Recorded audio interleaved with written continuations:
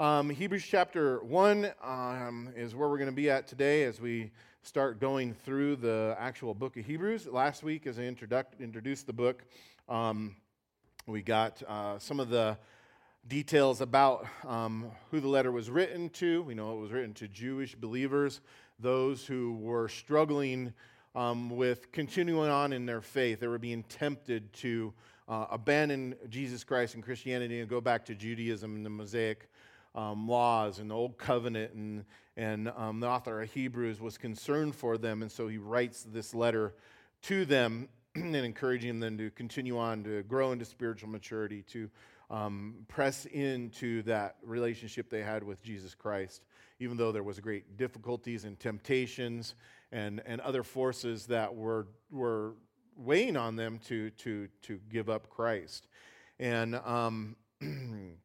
as it was presented maybe as a better way for them. But yet, when we looked at the introduction last week, by the way, if you weren't here and you want to look back on that, if you go to the YouTube channel, and you can get there through the link on the website, lscalvary.org, you can link to it, or go to the Facebook one. Either one will get you to the introduction. So, but if you remember from last week's introduction, or if you have read the book of Hebrews in preparation for our study, like I encourage you to do so, you'll know that this book ultimately can be summarized as a book of better things.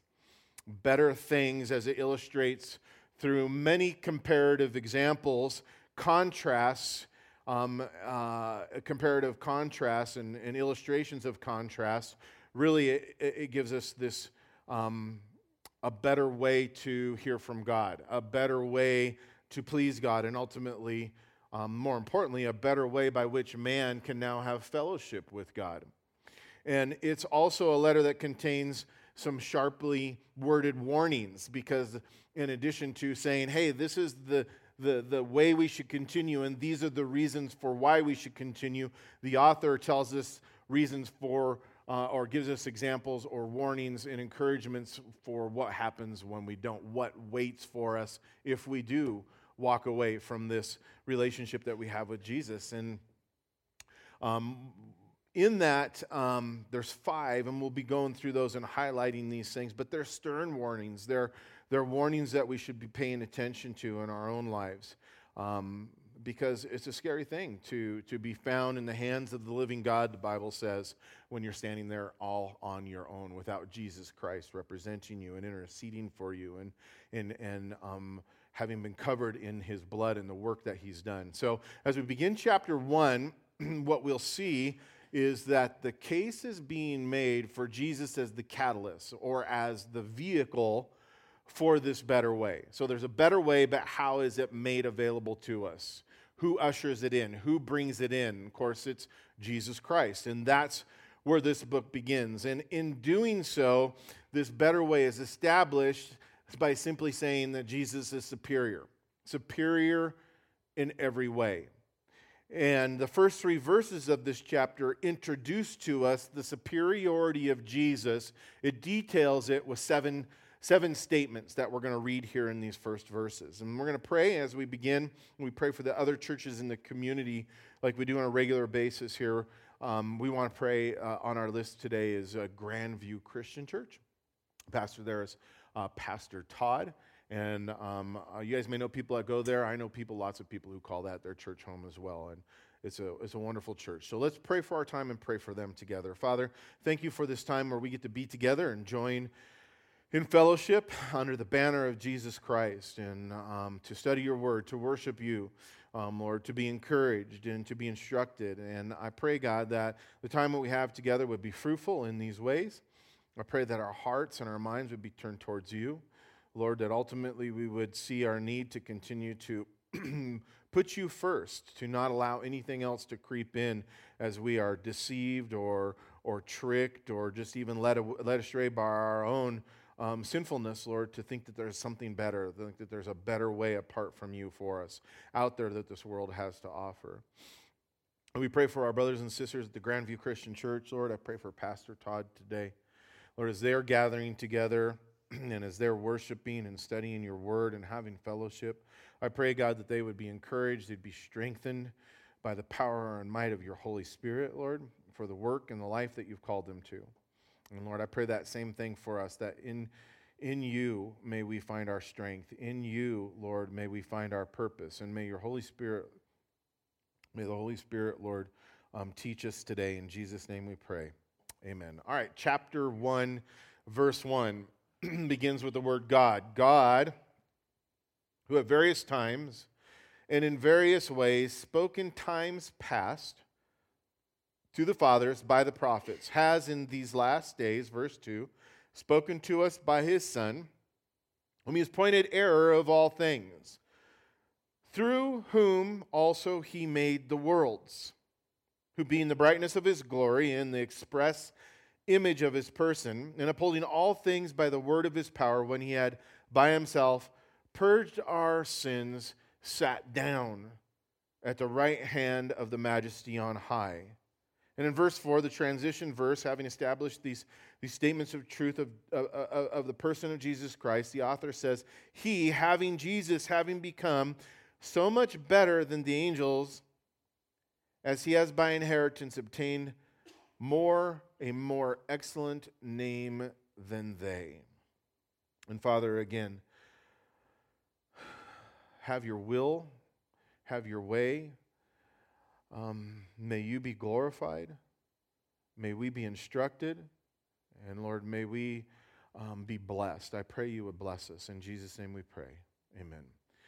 All right, in these first verses is where we find these 7 statements that we just read.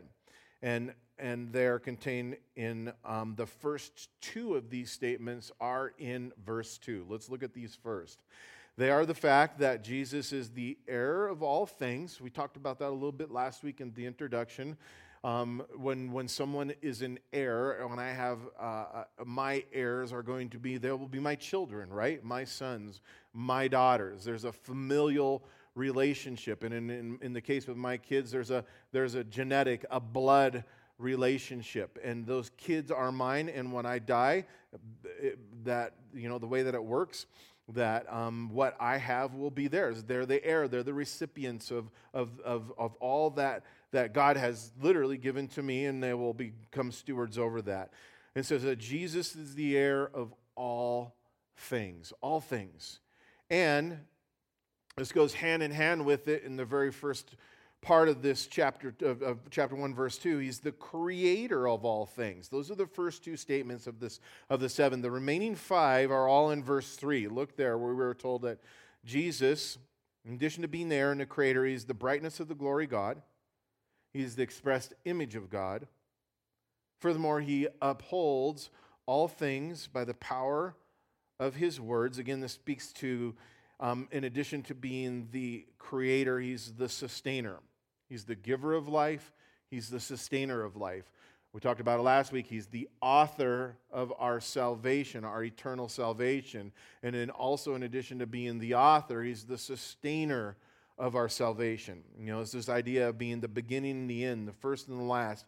Everything there is in him.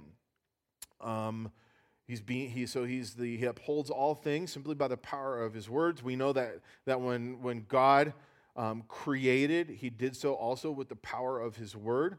Same kind of idea that he has ultimately, it says at the end of verse 3, he has purged our sin. That's the 6th statement. And then lastly, the 7th, that having done this, having purged our sin, he is seated now at the right hand of God, which means ultimately, right, that all things are complete in him. Complete in him. And I need to point out that these 7 statements are the introductory outline that will carry us through the next 10 chapters of this book. If you remember in the introduction, I said that the book of Hebrews can simply be divided into 2 sections. Starting in chapter 1, going on to chapter 10 to verse 18, we have the doctrinal part of it. This is the teaching part of it. And these 7 statements are carried through this first section, chapters 10 on through verse 18. And then the second chapter is the application. So every point that is being made in the next 10 chapters is built upon these 7 foundational truths that are found in verses 2 and 3. It sets the stage for everything else that is to come. But let's make sure that we look at them in the context of what is being declared here in verse 1 and in the first part of verse 2. Why are we being told this? Because we're being told that Jesus, who is superior, is ultimately the better way to have revealed God's message. Jesus, who is superior, is the better way to have had God's message revealed to us, to all of mankind. So with that in mind, verse 1 says that God, in various time and in various ways, has previously spoken to those who came before us through the prophets. So there's a shift, there's a change, there's something different. In other words, God, since the beginning of time, we can deduct from this that He's always been speaking to mankind, to us whom He's created. The Creator, from the very beginning, is desired to have fellowship with us, to know us, to speak to us, to be in koinonia, the Bible says, fellowship with us, to communicate to us. And at those many times since the beginning, and in those many ways that God has communicated, previous to what we're being told here, He has spoken or He has communicated through certain men and women called prophets, who had the privilege of hearing from God and then the responsibility of taking what they had heard from God and communicating it to those whom God wished to speak to. For example, when we look at the Old Testament, we see that God in Exodus chapter 3 spoke to Moses by a burning bush, right? Moses looked off. He was in the field taking care of his sheep. He saw a bush that was burning, but yet it was not being consumed. And there was the voice of God coming out of this burning bush when he was there. That's a various way, at a various time. In 1 Kings chapter 19, God, we know, spoke to Elisha, the great prophet Elisha, through a still small voice. In Isaiah chapter 6, God spoke to Isaiah by a heavenly vision. Remember, Isaiah said, in the days of Uzziah, I saw the Lord lifted up, enthroned. It's a cool passage of Scripture. You should go read that. But God spoke to Isaiah through this vision. In Hosea chapter 1, God spoke to Hosea by a family crisis. There was circumstances going on in his life, and God was using that to speak to Hosea by way of example, his own personal encounter with some real life things that God was using as an illustration of what was going on with the nation of Israel and how God wanted to have a relationship with them and what He was having Hosea to do and what God was doing with His people. And then another example, I've just chosen a few here, in Amos chapter 8, verse 1, I always think this is a little strange, but God spoke to Amos by a basket of fruit. And you may think, yeah, sometimes God uses baskets of fruit to talk to me too. They're called my relatives.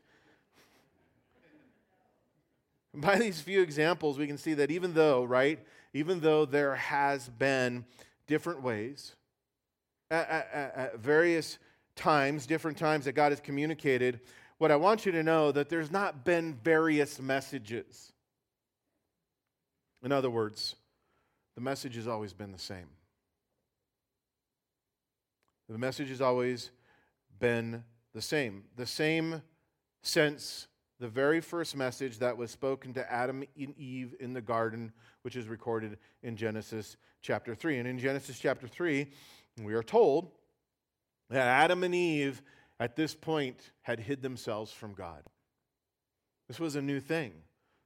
God would come to Adam and Eve while they were in the garden, and He would walk with them in the cool of the day, it said. God had fellowship with them. God hung out with them. God spent time with them. They walked together. And yet this time God comes and Adam and Eve are hiding themselves from God. So when God came to the garden like He had previously done, He calls out to Adam and to Eve and asked, "Where are you? Where are you at? Why are you hiding yourselves from me?" And as you know, they were not hiding because they were playing some kind of game of hide and seek with God. Adam and Eve were hiding because they had disobeyed God, right? They had disobeyed God. They had eaten from the forbidden tree, the tree of the knowledge of good and evil. So when Adam heard God's voice calling out and searching for him, he responded and he said, Here I am. I heard your voice and I hid myself because I was afraid. And God asked Adam, why? Why are you afraid? Adam, have you disobeyed? Have you eaten from the forbidden tree? And of course, God knew all these things. God knew where Adam was at. God knew that Adam had eaten from the tree. He knew that Adam was ashamed. It says that his nakedness had been revealed. And this, when God confronted him, this is when Adam confessed that he had disobeyed, even though he was quick to blame his wife, right? His wife Eve by making sure to point out that she was the one who had given him the fruit to eat, that she had eaten it and then brought it to him. And at this point, when we understand the context of the story, at this point we might assume or we might expect that God would have continued to speak a judgment against Adam and Eve, right? Until of the awful ways in which they were now going to experience death.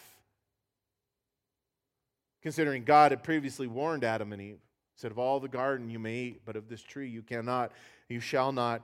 When you do, if you do, you will surely die. But hear this is not the message. This is not the message that God came with at this time. It's not the message that God communicated. In fact, what we see is that God called out to Adam and Eve, who were ineffectively still trying to hide themselves from Him, and basically said, come to me, I will forgive you. I will prepare a sacrifice to cover your nakedness. And we know that was what God did then with the lambskin. And He says, I will do this because God desired to be in fellowship with Him.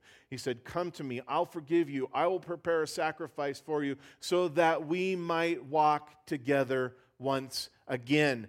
And what we need to know that this message is the same message that God, in many times, in many ways, has graciously and lovingly spoke to mankind. It's at the heart of everything that we read that the prophet spoke to the people. It's the same message that God speaks to us today. Where are you? He says. Where are you? Are you listening? I know that you've sinned. Repent. Turn to me. I will restore you. Accept my sacrifice that I prepared for you. And walk again with me. God says, I still love you. I want you to live. I don't want you to die. The point is that God, down through time, has been faithful. Think about this. He's been faithful to every generation, down through time. Faithful to every individual person on the whole face of the earth as He has communicated this same message of His love for us, even though we have rebelled and turned away. And this is because the Almighty God who created us, He is long-suffering, the Bible says. He is merciful, and He desires to have relationship with us.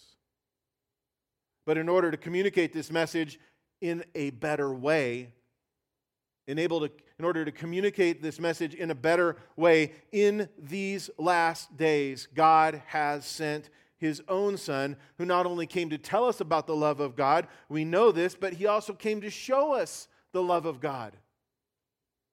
Not just to tell us that God loves us, but to show us that God loves us. And in doing so, we know, as we've been studying through the Gospel of Mark, that Jesus demonstrated with the sacrifice of His own sinless life the love of God, the grace of God, the mercy of God, even while, the Bible says, like Adam and Eve, even while we are in the midst of our sins, and while we were trying to hide ourselves from God. Romans 5, verse 8, you guys know the verse says, God demonstrated His own love to us while we were still sinners. While we were still sinners, Jesus Christ died for us. So in light of what we conclude, as verse 2 points out, or begins to point out, that in these last days there's a better messenger. Jesus, the Son of God, better than the prophets. He has been sent. And then the reasons for why Jesus is a better messenger are given, and they ultimately point us to the person of Jesus Christ, right? To the fact that Jesus is no ordinary man. that he is more than a man. Saying first here that he is the heir of all things. He's not the heir of some things. He's not the descendant of any earthly being in that he's to inherit only an earthly inheritance. He's the heir because he's the Son of God of all things. The heir of all things, which presents the idea ultimately that Jesus is preeminent. What does that mean? He's unsurpassed. He's the most excellent. He stands forever as the firstborn over all of creation. And this truth is detailed for us in the first chapter of Colossians, and it's summed up by the Apostle Paul when he writes in chapter 1, verses 15 through 16, speaking of Jesus, he says, he's the image of the invisible God, the firstborn over all of creation. For by him all things were created that are in heaven and that are on earth, visible and invisible, whether they are thrones or dominions or principalities or powers. All things were created through him and for him, the heir. They were created for him. Through him and for him, in addition to being the heir, we are told that Jesus created all things and that he, according to verse 3, then upholds them or sustains all of the things that he created simply through the power of his spoken word.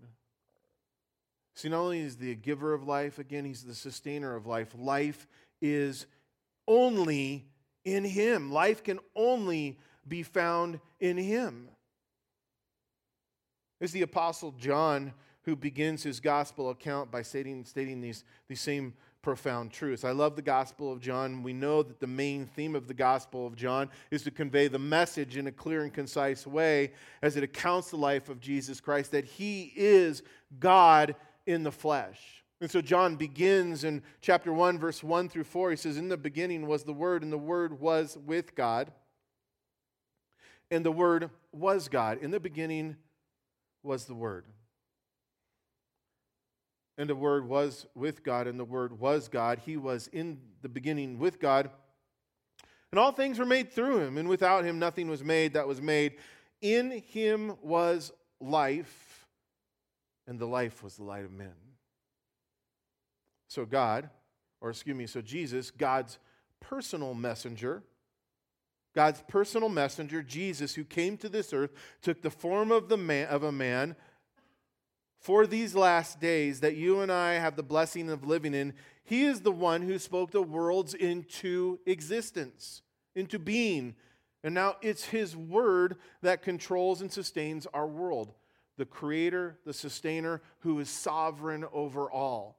That's where we start in regards to the person of Jesus Christ as for a reason for why or an illustration for his superiority. And so taking these statements about Jesus, we're pointing to the fact that the new messenger given to us in this last days is God himself. Specifically, the only begotten Son of God. And if these were the only reasons given for why Jesus is the better messenger, it would be more than enough. But as we read on, we see that there are additional truths in these scriptures that are mentioned to us. Additional truths found in these first verses that reveal the nature and the person of Jesus Christ, as we're told ultimately about what he came to do. Not just who he is, but what his mission was, what he came to do at the end of verse 3, which says he purged our sin. He's a better messenger because he came to do a work that we cannot do. Right? He purged our sin. He sat down at the right hand of the Majesty on high. In other words, not only did Jesus, the Son of God, bring the message of God, hear this. This is why he's better. Not only did Jesus, the Son of God, God in the flesh, come to bring us the message of God, he became the message of God. He became the message of God by what he did for us. And in doing so, Jesus became God's sacrifice for our sins through his death on the cross, and we've been covered by his blood, and ultimately through that brought back into fellowship with God. The message. He is the message. And the fact that he's now, as we read here, seated at the right hand of the Majesty on high, demonstrates two things to us. Again, a superior thing, a better way. And the first, that is that his work on earth is completed. He is risen into heaven, and he is seated at the right hand of the Father because his work here is completed. And as a result, all things are complete in him. In him, things are complete. We are complete. Meaning there's no work left for us to do except to believe in Jesus, the Son of God, whom God the Father has sent. You know, and these two encouraging truths are confirmed in other places in Scripture. The apostles had been walking with Jesus. The disciples had been walking with Jesus for some time. And they didn't quite understand exactly who Jesus was. They had made some professions of faith. They didn't know how it was all working together. It would be later revealed to them. But they knew that Jesus was special. And so they wanted to know, what must we do to be right with God? What must we do to be accepted by God, to be pleasing to God? And Jesus said to him, and this is how they worded it, they said, "What shall we do that we may work the works of God?" And Jesus answered and said to him, "This is the work of God. This is how you please God. This is how you are acceptable to God." He said that you believe in him whom he sent.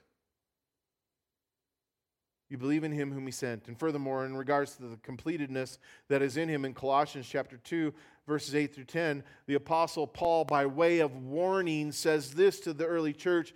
He says, "Beware lest anyone cheat you through philosophy and empty deceit." I'm not going to share the whole story again because it's a little silly, but have you ever been cheated? Have you ever been deceived? Have you ever had someone snatch something away that was yours, and afterwards you're like, I got the wrong end of the deal here? I think we all have experienced that in one way or another, where we've ended up on the wrong side of the deal, and someone has, through their own wisdom or through their own what they wanted to communicate to us was something better, they've cheated us out of something, or they've lied to us. And Paul writes in regards to spiritual things to the early church, kind of the same message that's brought forth throughout the whole book of Hebrews: beware lest anyone cheat you through philosophy, through the wisdom of the world. Ultimately what that means, not the wisdom of God, but the wisdom of the world, and empty deceit, according to the traditions of men, according to the basic principles of the world, and not according to Christ. For in him, this is what we're not to be cheated or deceived out of, for in him, Jesus Christ, dwells all the fullness of the Godhead bodily, and you are complete in him. In other words, don't let anybody deceive us or trick us through their slick words into believing that there is something for us apart from Jesus Christ, that we need something more or something in addition to Jesus Christ. The church that I grew up in was Catholicism, and they teach Jesus, they do. I didn't find him there. I'm not criticizing Catholicism, but there's this sense of adding on. Yes, you've come to Jesus, but now it's up to you to sustain your relationship with him. There's the sacraments and all these other things, and these are additions to Jesus. But it's not of Christ. It's not according to Christ. It's philosophies of men. It's lies. It's empty deceits. Why? Because Jesus is enough. We are complete in him. He is the head of all principalities and of all powers. And again, if these other reasons stacked on top of the two that Jesus is God in the flesh, if they're the only reasons given for why Jesus is the better messenger, then they would be more than enough. These are sufficient reasons. But it's not all there are. There are two more additional reasons given in verse 3, where we are told that Jesus is the brightness of his glory and the expressed image of his person. Meaning this: not only did Jesus bring the message, not only did Jesus become the message, he also makes known to us the very nature of God, the one from whom the message has come. Now, what good is a message if you don't know the one who's giving the message? The one who could be giving the message could be a liar, right? He could be a trickster. He could be an unfaithful person. He could have an ulterior motive. the message is only as good as the one who has given it. The word is only good as the one who's spoken the word. If there's a promise that's to be made, which we know is part of the message, it's only good if the one who's made the promise is one who keeps his promises. Right? And so Jesus is the brightness of his glory and the express image of his person, and by him we know the very nature of God, the one who the message has come from. In other words, it's through our knowledge of Jesus Christ that we see God and that we come to know that he is a promise keeper, that he is a faithful God, that he's a loving God, that he's a merciful God, and the message that he's given us lines up with who he is in person and character. And we know that through Jesus. The Greek word expressed here is here in verse 3 is this Greek word charakter. And this word was used in ancient coin making, this particular word, to describe the process of how the metal would be, the molten metal, the silver or the gold would be poured into a mold, right? Or how it would be stamped so that the exact image, the expressed image, the exact image from the mold or the stamp would then be embedded into the coin that was being produced.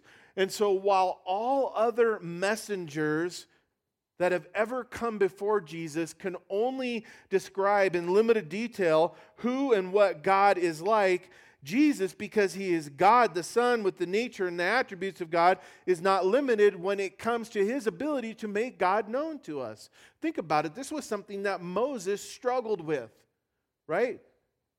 So here's the scene as I see it. Moses is tending his sheep. He sees a flame off in the distance. He notices it's a bush that's burning, but it's not burning. And Moses goes, there's something unusual here. He's a wise guy. And so he goes over there. He hears a voice, says, take off your shoes. This is holy ground. Now Moses is afraid. He realizes there's something going on. And God's speaking to him. And God's saying, hey, Moses, I want you to go back to Egypt, and I'm going to use you to set my people free. And Moses is like, this is a good idea, except I don't want to be the one to do it. Send someone else. Sounds like us, right? God, that's a really good idea. There's a need. Send Ian, not me. But then Moses comes to the real heart of it. Once God and him work it out, he says, who should I say has sent me? How do I make you known to them? Do I say, well, the burning bush sent me? They're going to think I'm crazy, right? This message, this great message of you're my people and I'm going to deliver you and bring you into this promised land, all these things that God was going to do for the children of Israel through Moses. And yet here comes Moses and he says, who do I say that you are to them? How do I make you known to them? What do I tell them? And we know that's when that famous passage of Scripture, God says to Moses, he says, tell them this, I am who I am, right? I am, he says. And it was sufficient at the time, but we see Moses' inability to make God known to the Hebrew people. He's an ineffective messenger in that sense. How do we trust the message? Tell him I am. And there's a lot of faith involved in that. And we know that there was miracles that transpired. And the Hebrew people came to know God through those miracles, through those plagues and all that took place. And they came to know God. As a matter of fact, God's desire for that was not only so his people would come to know him who had been in bondage in Egyptian slavery for all of those years, but God desired for Pharaoh to know him as well. And he did. He came to know him. He just rejected him. It's a whole different message. But think about it. A finite human being, you and I, we have such a hard time ourselves making God, describing God, telling people about God, because he's an infinite being. And he's not like us. And we are finite. And yet there's a better messenger. A better messenger. And through our knowledge of Jesus, we see God and come to know God. In fact, Jesus had said as much. Philip, one of the apostles, one of the disciples and apostles of Jesus, during those 3.5 years that Jesus had been with them, Philip gets this idea of like, Jesus, why don't you show us God the Father? Why don't you make him known to us? That'd be a good thing, Jesus. In John chapter 14, verses 8 through 11, Philip asked, saying, Lord, show us the Father, and it's sufficient for us. Well, first, yeah, show me God, and we'll believe you. That's sufficient. Think about that request. Just show us God. Not, hey, by the way, I know you've healed people. I know you've made the lame to walk and the blind to see. That's all kind of good, Jesus. And this is one of his disciples, and he's all, how about one more thing? Can you just show us God? And Jesus said to him this, have I been with you so long, and yet you've not known me, Philip?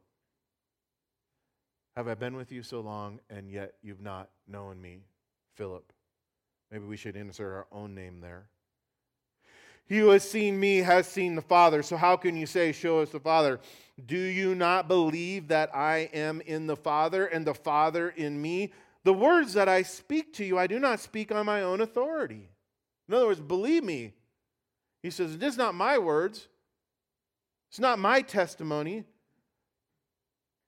But the Father who dwells in me. And he testifies what Jesus says. The authority and the words that I speak are true because he does the work. The Father who dwells in me does the work. Jesus is referring to the things and the ministry and the things that he did while he's here. He says, so believe me that I am in the Father and the Father is in me, or else believe me for the sake of the works for themselves. He says, Philip, you can take my word for it, which you should, that I am in the Father and the Father is in me, that I am God in the flesh. When you've seen me, you've seen God the Father. He said, or if you need something more, look at the miracles that I've just performed, the works that I've done before you. And so because Jesus is God in the flesh, guys, we can rightly conclude that he is the exact image and character as God the Father. And so not only do we have a better message, we have Jesus who's become the messenger, we have Jesus that is God in the flesh, has revealed to us the very nature and person of God, the one who has spoken the message. And while Jesus walked the earth, he demonstrated his likeness, his God-likeness, in that he was these three things. He was all-knowing. Jesus is all-powerful. And Jesus, even though he was constrained to a physical body, it was clear that he, in some way, in some fashion, it's mind-blowing, was still able to be at all places at all times. And I point these things out because it's important for us to know these things about Jesus, because these three attributes alone are attributes that God possesses. And there are examples of these attributes for us in the Gospel of John. The fact that Jesus is omniscient, all-knowing. In John chapter 4, verses 16 through 19, it's the story of Jesus when he went into Samaria. He had the encounter with the woman at the well. You remember that? And they were talking about religious things, and she perceived, from her perspective, Jesus was talking about salvation. And once she perceived it, she started to talk about Mount Moriah and all these other things. And he reveals himself to her, and Jesus says to her, he says, go and call your husband. Tell him to come here. And the woman answered and said, I have no husband. And Jesus said to her, right, because he's all-knowing, he said, well, you said, well, I have no husband, for you have 5 husbands. You have had 5 husbands, and the one whom you have now is not your husband. In that you spoke truly. And the woman said this, sir, I perceive you must be a prophet. It's like, you think? Something different going on here with this guy who knows all things, who's told me all things. She goes and she bears testimony that, come, and she goes back into the city, come and see the man who has told me all things about myself. How about omnipresent? There are many examples of this in Scripture. I like this one first, or best, in John chapter 1, verse 48, because it's about Nathanael. Nathanael was the skeptic. His relative Philip had found Jesus, and it says he's the Messiah, and he comes to Nathanael and tells him he's from Nazareth, and Nathanael's the one who's like, oh, can anything good come out of Nazareth? That'd be like, can anything good come out of Rockvale, or Penrose, or Canyon City? From the rest of Colorado, they might think that about us, right? And yet when Jesus meets Nathanael, he calls him by name, Nathanael. And Nathanael said to him in John chapter 1, verse 48, he says, how do you know me? How do you know me? Well, we already established that Jesus knows all things. That's part, he's God in the flesh. But Jesus also answered and said to him, listen, before Philip called you, when you were under the fig tree, I saw you. And by the way, that is kind of funny that Jesus mentions that, because that's when Nathanael was like, Jesus, the Messiah, this guy from Nazareth? Yeah, right. Anything good come out of Nazareth? And of course, we know that Nathanael he's impressed, and he's humbled, and he becomes a follower of Jesus Christ. All places at all times. How about omnipotent, all-powerful? And listen, even though Jesus, all throughout his ministry, we see that his miracles testify to his endless power, and the greatest demonstration of this is evident by the fact that Jesus predicted his own death or resurrection and then fulfilled it. That's pretty powerful. And in John chapter 10, Jesus states this in relationship that speaks to his omnipotence in relationship to his own death and resurrection. He says, therefore, in verse 17, therefore my Father loves me because I lay down my life that I may take it again. No one takes it from me, but I lay it down of myself. I have, he says, the power to lay it down, and I have the power to take it up again. This command I've received from my Father. And so these three examples of these attributes of Jesus Christ, again, illustrate the fact that he's God in the flesh. But there are other things to look at as well. Really quickly, Jesus claimed to be God in some of the ways that we know that is he accepted worship while he was here on this earth. Even the angels, when they would manifest themselves to men, we know that they would be terrified and they'd be down and worship and like, don't worship me, don't do that, you're going to get me in trouble here. God alone is to be worshiped. Well, Jesus accepted worship. Jesus laid claim to that statement that was spoken to Moses about the person of God when he said, I am. Jesus said also, I am. The ego eimi, without beginning, to the vanishing point. Jesus had power over creation, as demonstrated by turning water into wine, by calming the winds and the sea, and ultimately walking on water. All of creation, which he created and sustained by the power of his word, is in subjection to him. Jesus demonstrated power over sin through the healing of the lepers. He also openly claimed to have the authority to forgive sin and proved it through a miracle. Jesus demonstrated power over death by raising Lazarus to life, the daughter of Jairus, the widow's son, and then ultimately his own life. If the worship team wants to come back up, we're going to end with this. Next week, we'll get into chapter 4, or verse 4. We won't get into chapter 4 for a little while. So God in these last days has spoken to us in a better way. Do you get the point? Right? Through his son Jesus, the creator, the brightness of God's glory, the expressed image of God the Father, who is the sustainer of all things. He's the purifier as he's purged our sins with his own blood, his own sacrifice, who is now ruling at the right hand of the Father in heaven.